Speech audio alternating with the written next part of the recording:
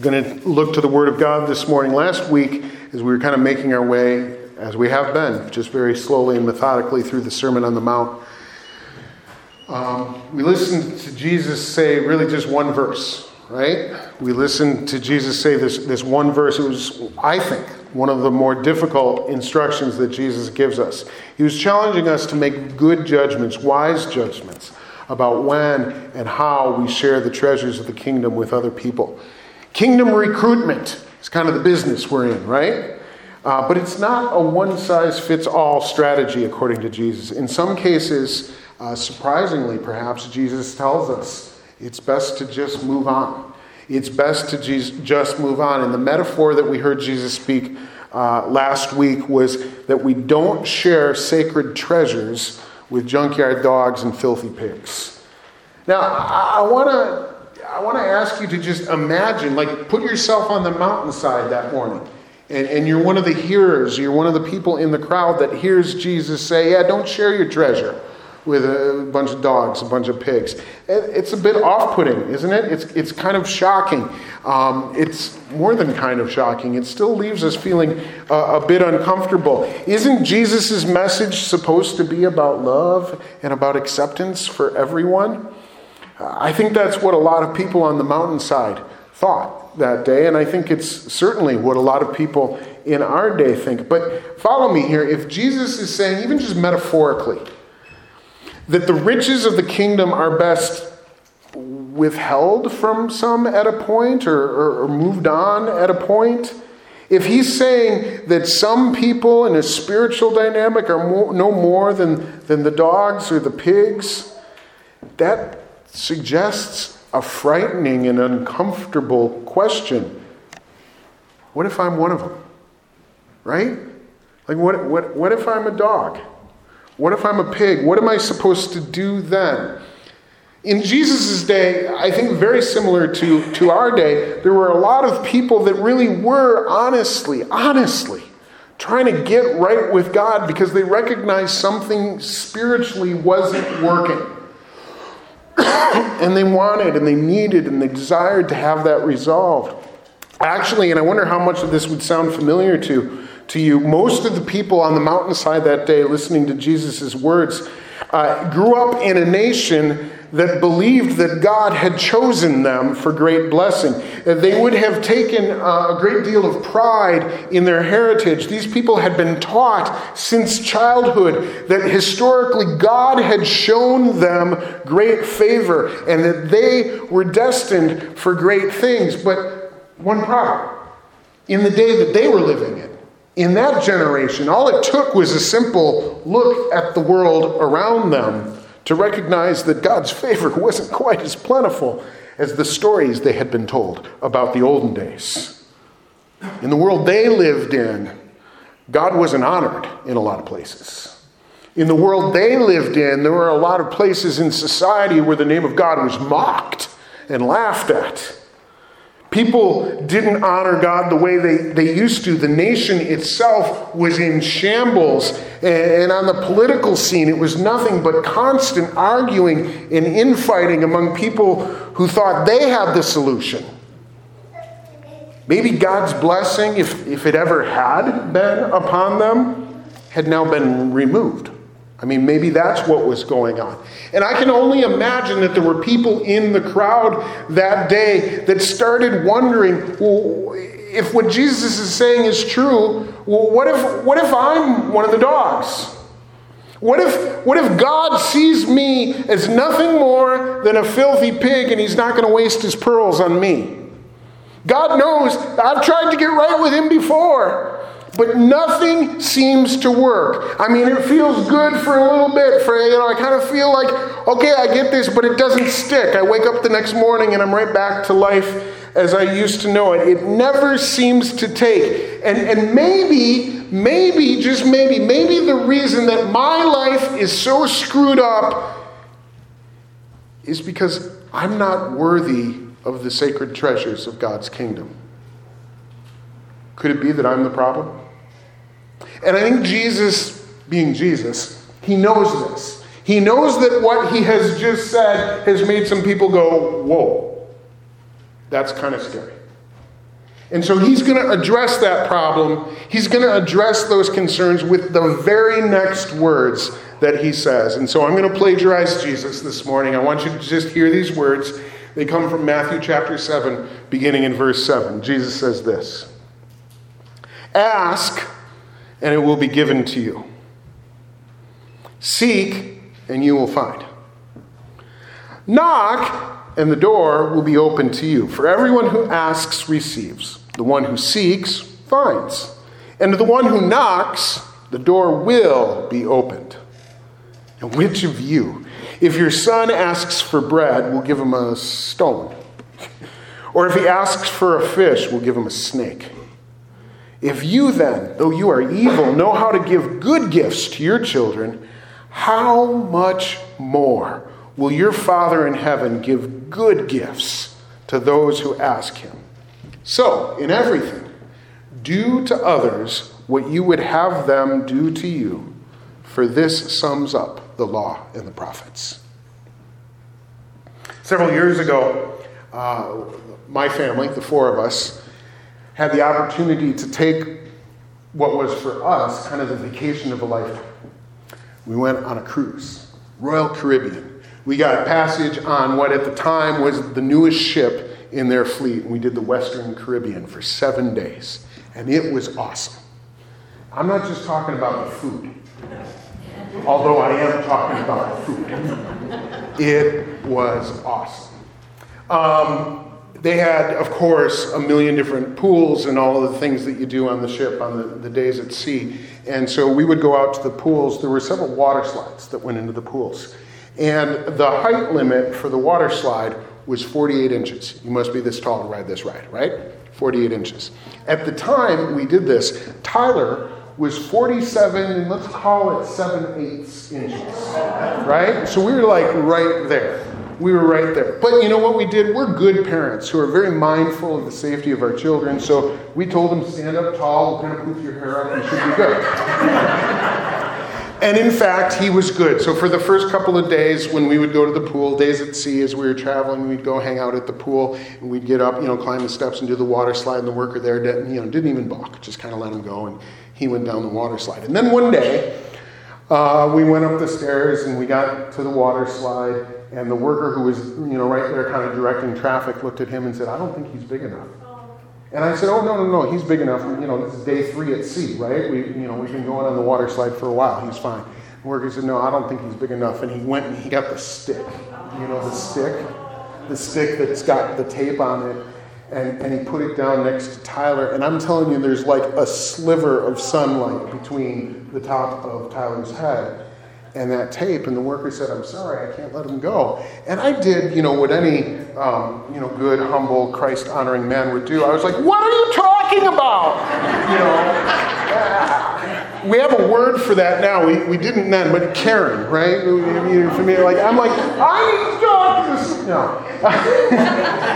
We said, "Look, this doesn't make sense. This is day 3 of the cruise. It's not like this is our first time. Like, the kid's been riding the slide the whole time." And the worker says, "I'm very sorry. I cannot let him down." And I said, "Who do I need to talk to fix this?" That is one. So we go and we talk to the supervisor. And the supervisor measures, and I said, "Here's the deal. My kid wants to go on the slide. We've been going on your slide. And maybe if we do it first thing in the morning, how you're like a half inch taller? I don't know what we're talking about here, but what's the problem?" And so the guy says, "Let me measure him," and he measures him, and he looks, and, Tyler, kind of doing this thing. And the supervisor says, "Here, let me put this bracelet on his wrist. I'm going to put this bracelet on his wrist. This bracelet signifies to the workers that I've approved him. So when you get to the top, if there's any question, you show him the bracelet, and he can go down the slide." So we're like, "Yes." So we head back to the pool. Next time we're headed to the pool, we go up. But I have to tell you, Tyler, understandably, he was nervous, right? I'm like, no, this is going to work. And he's like, "I don't know," because there was kind of a scene last time. There was an issue. And when a little boy wants to go on a water slide, a little boy wants to go on a water slide. You know what I'm saying? And so we're like headed up the stairs on the line, and he's nervous. And I can only imagine that for my son, it was, this question, okay, I've been told it'll work, but come on, people, is it actually going to work? Is it really going to work? Am I going to be allowed to go down the water slide, or am I only going to face more and more rejection? I wonder if you've ever felt like that. Have you ever wondered if you'd be let in? Have you ever wondered if you'd be allowed? Have you ever wondered if you actually belonged? Have you ever wondered if I go to this new place, maybe I shouldn't go to the new place because I might get rejected? This is the fear of rejection that Jesus is speaking to. Let me remind you of what he said. It was in verse 8. He said, "Everyone who asks receives. The one who seeks finds. And to the one who knocks, the door will be opened." He's speaking to that fear of rejection, isn't he? I know I've told this story at least one other time, so bear with me if you've heard it before, but with Josh here this morning, it came to mind. When we were in New Orleans last spring, our team was in a 15-passenger van. We all fit into a van, and I was the driver for the week. And there was one particular day when we actually hadn't worked with Josh and Andrea. We had lined up some other ministry opportunities. And that evening, we went out to a church in the suburbs that was doing an outreach. They had a big service going on. And we had connected with them and served as volunteers while they had this big fair and festival and all of these things going on their property that night. So we worked the whole evening at this church. And when we were done there, we piled back into the van. It was well after dark. I don't know if it was 9:30, 10 o'clock or something like that, but we hadn't eaten dinner. And the team's telling me, "Hey, we're hungry. Can we stop on the way home?" And I said, "You know what? We're going to just hit a drive-through on the way home." So we started heading back to our hotel, and we stopped by, I think it was a Popeye's Chicken was the first one we saw. And so the dining rooms to the fast food places were all closed. We would have to go through the drive-through. So everybody got their orders together, and I pulled the van into the drive-through, and I rolled down the window, and they said, "Welcome to Popeye's. Can I help you?" And I said, "Yeah, I'm going to need 5 crispy chicken sandwiches." And they said, "We're out of crispy chicken sandwiches." And I said, "Okay, well, I'm going to need," and I'm thinking, I'm telling people, "If you have crispy chicken, come up with another plan." But in the meantime, I tell them, "I'm going to need 4 extra spices." He said, "We're out of the extra spices." I said, "I need 3 chicken strip meals." We're out of the chicken strip meals. I said, "What do you have?" They were like, "Nothing." So I rolled up the window and drove through. As we're leaving the parking lot, somebody in the van notices that the cars that were behind us in line are now at the drive-thru window being serviced. We were a little angry. But with righteous indignation, we went ahead to the promised land. We went to Taco Bell. And we drove up to the drive-thru and rolled down the window. We were about 3rd car in line, but when we got to the drive-thru window, I rolled down my window, and we could see in the dining room the workers looking out the window, seeing this large 15-passenger vehicle. And there was silence. And I said, "Hello?" And there was silence. And I honked the horn, and there was silence. And we could see the workers in there, but they didn't want to serve us either. Apparently, making all those meals 5 minutes before closing was a problem for them. And so we moved on from the Taco Bell. And the same thing, as we moved on, I saw cars that had come behind us rolling down the windows. They were getting served. But we were getting ignored. I don't remember, Nancy. I think we ended up at 3 different places before we finally said, "You know what? We're going home. Hope you have a granola bar in your room." That's about all there was. Josh, we love your city. We loved our time there, but the fast food workers need a little discipleship. A little discipleship in New Orleans. We were being completely ignored.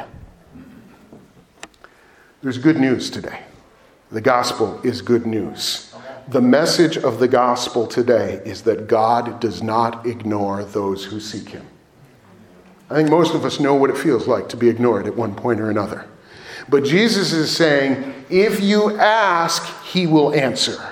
God does not ignore those who seek him. Any Christian with any miles on their odometer has gone through a season where they wonder, where I feel like, I've prayed again and again, and I have not seen the answer to my prayer yet. I have not heard the voice of God respond yet to what I've said. And we know what it is to feel that way. And into that moment, Jesus speaks the gospel. He speaks the good news. He says, here's what you need to hang on to in those moments. God does not ignore those who seek them, who seek him. Are you asking? He will answer. Are you seeking? He'll be found. Are you knocking? Doors will open. If you are seeking God, he will never leave you on the outside looking in. And that is why Josh and Andrea can minister with such confidence to the unwanted homeless of the streets of New Orleans, because their flock isn't wanted anywhere. They look for a meal, but they can't find it. They apply for a job, but they can't get it. They set up their tent homes under the bridges, but the city police come and drive them out. They are not welcome anywhere except for in the kingdom of God. In the kingdom of God, that's their place. In the kingdom, the homeless woman from the streets becomes the guest of honor at the banquet. The drug addict on the corner finds that the red carpet has already been laid out for him, because there in the kingdom of God, he's welcome. God will not ignore him, and God will not ignore you. There is a place in the kingdom for all who earnestly seek, and there's a place for you as well if you will seek him with all of your heart. Remember the water slide on the cruise ship? Tyler and I are there waiting in line. He's got the wristband on his wrist, and eventually we get to the top where the worker is there waiting, kind of, handing people their opportunity to ride. And so we get to the front of the line, and nervously, Tyler kind of shows him his wrist, and the worker smiles, and he nods, and he sends Tyler on his way to ride the slide. No arguments, no scene, just fun. Just fun. The slide is fun again in that moment because he's welcome. And I'm thinking about this, and I will admit perhaps I'm overthinking this point, but it occurs to me that water slide workers probably, on the whole, don't enjoy having arguments with children or their dads about whether or not they're tall enough to ride. I think that water slide workers, on the whole, if it was up to them, they would probably just let everybody slide, because it's fun to let other people have fun, isn't it? I don't think you get into the big game of water slide management if it's the passion of your heart to tell people they aren't allowed to have fun. I think that you make a career choice about water slides based on the fact that you enjoy letting people ride on water slides, right? I don't think that you're there because you want to tell people no. And here's what Jesus says about that in verse 11. He says, if that's the way it is with water slide employees, my paraphrase, how much more will your Father in heaven give good gifts to those who ask him? How much more? If that's the way it works in that broken planet Earth with worldly kingdoms where you all live, if that's the way it works there, how much more? How much more? How much greater do you think it could be in the heavenly kingdom with your heavenly Father? One thing about that cruise that we took, I told you it was the vacation of a lifetime for us. We went on the cruise with money that Sue's dad had left for us after he passed away. And when we came home from the cruise, we were visiting with my sister-in-law and her family and just sharing the pictures with them and telling them the stories. And it was my brother-in-law, Dave, who said it. I can remember it vividly. He said, man, it would make Bert so happy to know how much fun you guys had on that trip. And that's the heart of my father-in-law, right? That was the heart of that man. It would make him so happy to know how much fun you guys had on that trip. I believe that. And I think that's true about most dads. Most dads like to see their kids get good gifts. The earthly dads aren't all perfect. Actually, none of them are. And some of them are further away from perfect than others. Amen? Right? But I think on the whole, most dads really enjoy seeing their kids get good gifts and have fun. Jesus says our Heavenly Father is the same way. So, yeah, there are people in this world who are afraid to knock on his door. There are people in this world who are afraid to boldly ask him for entry, for admission into the kingdom. They are afraid that he has no use for them, no interest in their well-being. But Jesus says there's good news in the kingdom of God for people like that. The gospel says that God is not angry with those who seek him. Boy, I hope that lifts a burden off of somebody's shoulders today. Because there are people in this room who are earnestly seeking God with all of their hearts. But there's been an obstacle for you. There's been a challenge for you. There's been a mountain in your heart that seems too hard to overcome. And you need to hear your pastor tell you today that the Word of God says God is not angry with you. God is not angry with you. Now, understand what I'm saying here. I'm not telling you that God never gets angry.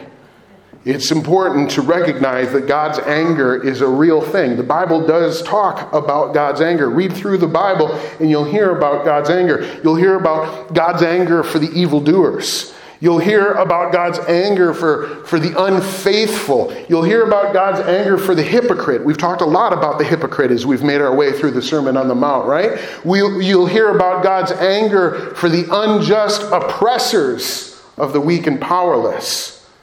But God's anger is never, did you hear me? Never. God's anger is never for those who earnestly seek him.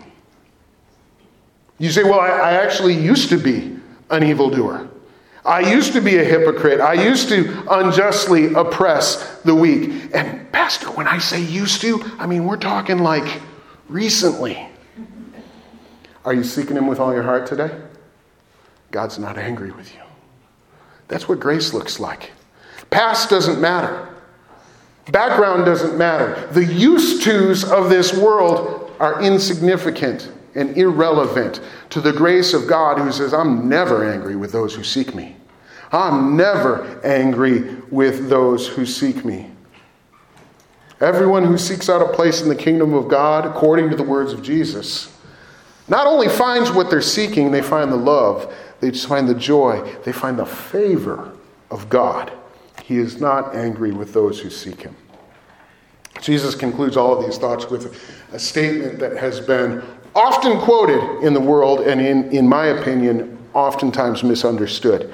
Matthew chapter 7, verse 12 says, in everything, do to others what you would have them do to you. We call this the golden rule, don't we? The golden rule. Do unto others as you would have them do unto you. And many times I've heard this verse pointed to or identified as the heart of the Christian message or the basis of all Christian morality.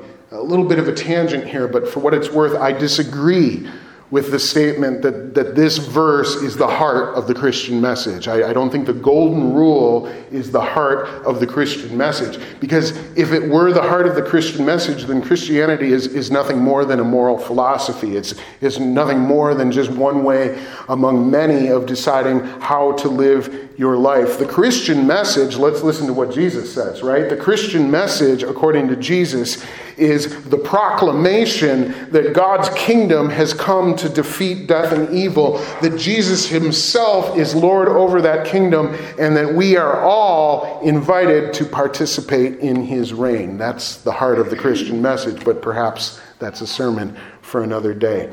Let's do this, though, just for a moment. Let's presume, just for a minute here, that participating in the kingdom of God requires us, as some say the golden rule does, to always treat everybody else in the same manner that we ourselves would want to be treated. To always do unto others what we kind of wish they would do unto us. Let's just presume for a minute that that's what the golden rule is telling us to do. In each and every circumstance, that's really, it's not WWJD anymore, it's WW, what would I want them to do to me. It won't fit on the bracelet, people. We got a real problem here. But let's just presume that's the way it's going to go. My question for you is that how Jesus lived? When Jesus called the Pharisees evildoers, brood of vipers, and a bunch of filthy toilets, which is one of my personal favorites, did he do that because secretly he was wishing that they would call him a filthy toilet? When Jesus fashioned a whip and drove the animals out of the temple, when he overturned the tables of the money changers and completely destroyed their business, is it because that's how he wanted people to treat him? When Mary and Martha sent word to Jesus saying, Jesus, please hurry and come to Bethany because our brother Lazarus is sick.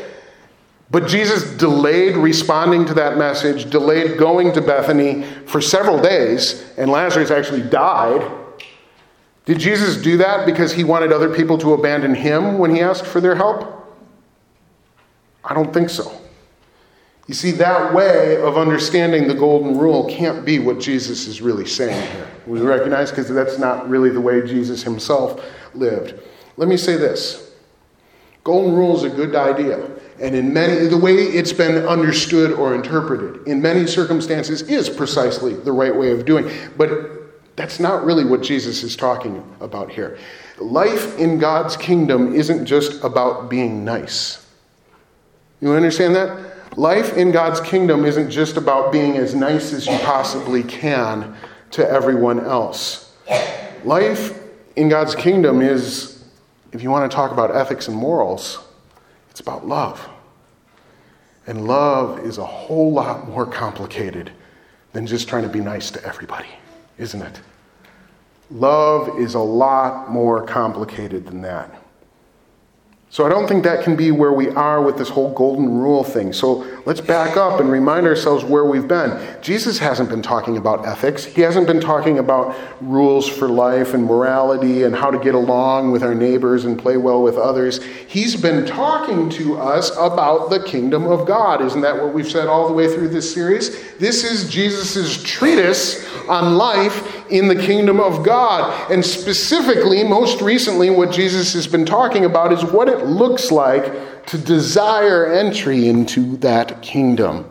How do I get in? So with all of that in mind, here's what I believe the golden rule is really saying. It's saying, well, we've already said this, haven't we? God doesn't ignore those who seek him, and he's not angry at them. So in his kingdom, we should treat one another accordingly. God's not angry at the folks trying to get in. He's not ignoring people who would like to live under his grace and favor. So what gives us the right to treat them any differently? Shouldn't we be treating them as we would expect, as we would want? Kingdom citizens, those of us who find ourselves as members, as citizens of the kingdom of God, we need to treat people who are seeking God. How do we treat them? The way God himself does. Because that's precisely how you and I were treated when we were the ones doing the seeking. When we were the ones doing the seeking. But for the grace of God, right? Who of us, who among us who claims the name Christian in this room got here by our own merits? Who among us got here because we put our application in, the good Lord looked it over and said, yeah, I could really use this one, and stamped it with approval. That's not how we got into the kingdom. How dare we set the bar any higher for those who are still trying to get in?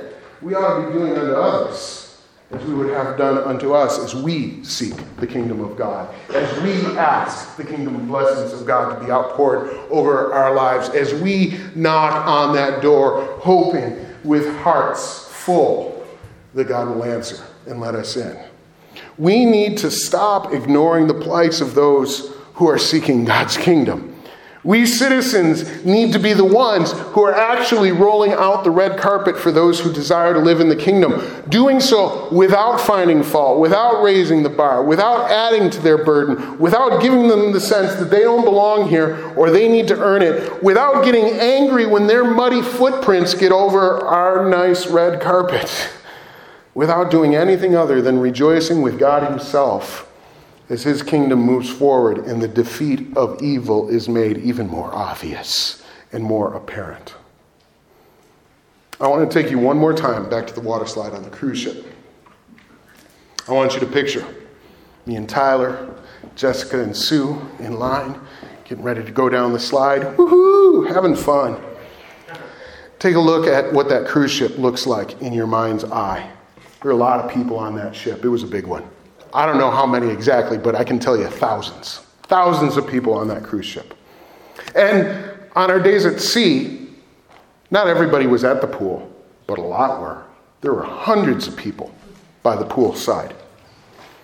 And even though there was a line to ride the water slide, I think it's accurate to say that most people on the ship like more than 50%. And even most people at the pool never actually rode the slide. Follow what I'm saying? Plenty of people who were on the ship but never rode the slide. Plenty of people who put their swimming suits on and went to the pool, but they never rode the slide. Now, why is that? I suppose in reality, they all had their own reasons. Some people don't like slides. Some people, it's just not their thing. But let me say this. Bottom line here. Follow me through this. The bottom line is that the people who didn't ride this water slide didn't ride it because they never got in line.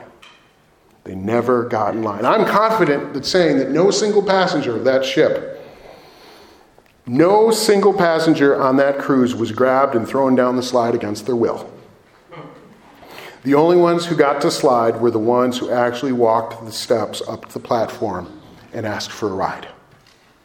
See, you could sit on the deck all day long and watch, but if that's all you did, you'd miss out on the ride. You could talk to the others who had ridden the water slide. You could talk to them and ask them about their experiences and what it was like, but if that's all you did, you'd miss out on the ride.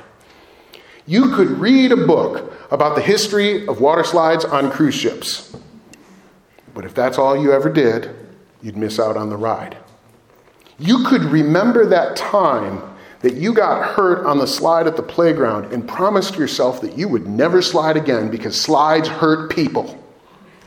But if that's all you ever did, you'd never get to ride the ride.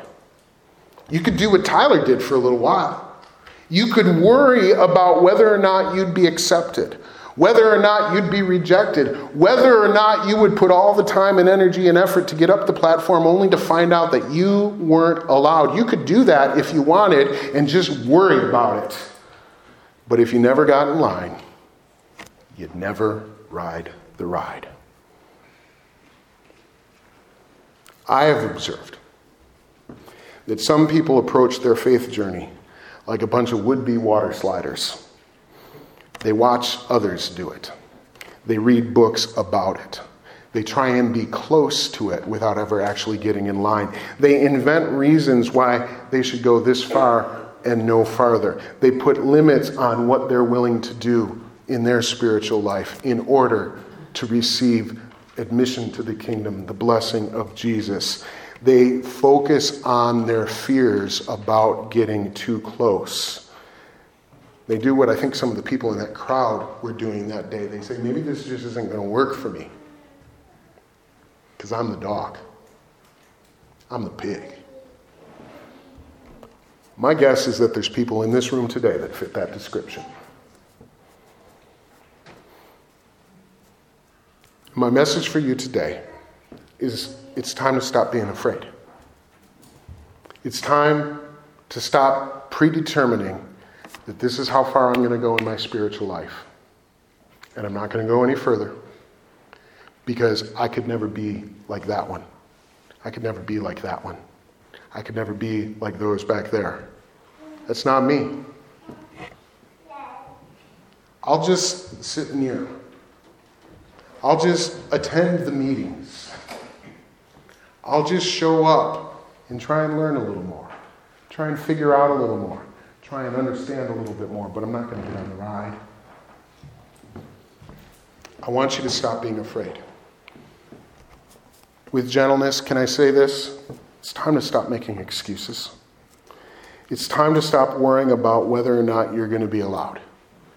It's time to stop worrying about whether or not you'll fit in, whether or not it'll work for you, whether there's something fundamental about you that just makes you not able to fit into the kingdom of God the way the pastor does, the way the deacons do, the way the old ladies in the back of the church that just love that music do. It's time to get wet. It's time to get wet. It's time to jump on the slide and enjoy the ride. I'd ask you to bow your heads. We're going to pray together. And I am going to give you an invitation today. I am going to give you an invitation, but I want to frame it differently than other times when we've done this. Because I recognize that through the years, I've stood on this platform at the ends of many different services at many different times and said, look, if you desire to be a part of the kingdom of God, if you sense that the Holy Spirit is moving on your heart today, if you want to respond to the invitation of the Spirit, I've said, raise your hand. I've said, lift up your eyes, make eye contact with me. Sometimes when we're really cooking, we say, come down forward to the front, and we're going to pray together, right? We've all done that, and that's good. We're going to do all of those things again and again and again. But here's one of the things that I've noticed. Through the years, there's folks, a lot of us have been there. Amen, church? A lot of us have been there, where we do it, and we say it, but we get stuck. Yeah, I want it. And then 2 weeks later, we're saying, yeah, I want it. And then 2 weeks later, again, it's like, I still want it, but I don't know what to do from this point forward. And it's like we're climbing our way up the stairs toward that water slide, and it's like, I don't know how to dive in. I just don't know how to dive in. Here's what I'm going to ask you today. If that's you, if what I just described is you, I want you to hear me say a couple of things. Many of the really, really spiritual people in this church that you look up to, that you see and say, well, yeah, that's awesome for them. They got a great relationship with God, and they kind of really get this whole Jesus vibe thing. Many of those folks have been where you are. They started from a place of saying, I want in, but I'm worried that I don't fit. I want in. I tried it. I read my Bible every day for 6 days in a row. For 6 weeks in a row. For 6 months in a row. But I never got any further than that. If that's you, I want you to know that you're not alone. You're not the first one to go down this path. Many have sat by the pool wondering how fun the water slide actually is. But today, I'm going to give you a different invitation. If you respond to this invitation, what you're telling me today is, Pastor, I don't want you to just be praying for me. I'm not going to put my hand up so that you can just be praying for me or know that I'm on your heart or this, that, or the other thing. I'm putting my hand up because I'm ready to go further. You respond to this invitation today, you and I are going to be talking this week. We're going to be going down that slide together, okay? We're going to be figuring it out. We're going to be working together. We're going to connect. We're going to figure out some things in your life so that you don't have to wait until next Sunday morning to decide one more time what it's going to look like for you. If you felt stuck at the top of the stairs waiting to get on the slide, but you feel like today's the day when I finally want to get wet, would you just put a hand up so I can connect with you? I see those hands. I see those hands. I see those hands. Father, would you see those hands? Everyone who asks receives. Everyone who seeks finds. Everyone who knocks discovers that the doors that the Spirit has opened are open to them. Father, would you see those hands today? And Lord, I'm going to ask for your help. I'm going to ask on behalf of Hobson Road Community Church that we could be a church that helps people take that step that they've been afraid to take before. Anybody can raise their hand at the end of the service, right? Anybody can come forward and say a prayer at an altar. But Lord, you asked us to be a community that would do a better job than that. So would you anoint us for that purpose? Would you empower us for that purpose? And here's the other thing that we need to say in our prayers today. Part of that obstacle is the enemy, right? He doesn't give a rip who raises their hand at the end of the service if they don't ever do anything about it. He doesn't care who says one prayer at one point in their lives if nothing ever comes about it. Oh, but he is terrified of those who are saved, sanctified, filled with the Holy Spirit. He is terrified of those who are being shaped in the image of Jesus Christ day by day. He is terrified of those who are soaking wet in their baptism by water slide. He's terrified of them. And so, Lord, we ask that you would rebuke the enemy of the work that he is trying to do in our hearts and in our midst right now. We pray, Lord, that you would silence him as he whispers in the ears of those in our midst, saying things like, you don't belong. You can't do it. You can't figure it out. We pray that you would silence him and that the only voice that's heard in this place would be yours. We thank you for this today. In the strong and sufficient name of Jesus Christ, and all God's people said, Amen. Amen. Church, it's a privilege to worship with you today. Josh is going to make his way back to that counter. You're going to want to meet with him, connect with him. If you raised a hand today, don't wait for me to contact you. You come find me. You come find a leader. You come find a deacon. You come find a small group leader. You come find somebody you trust and say, all right, what do we do now? And we're going to see about it. God bless you.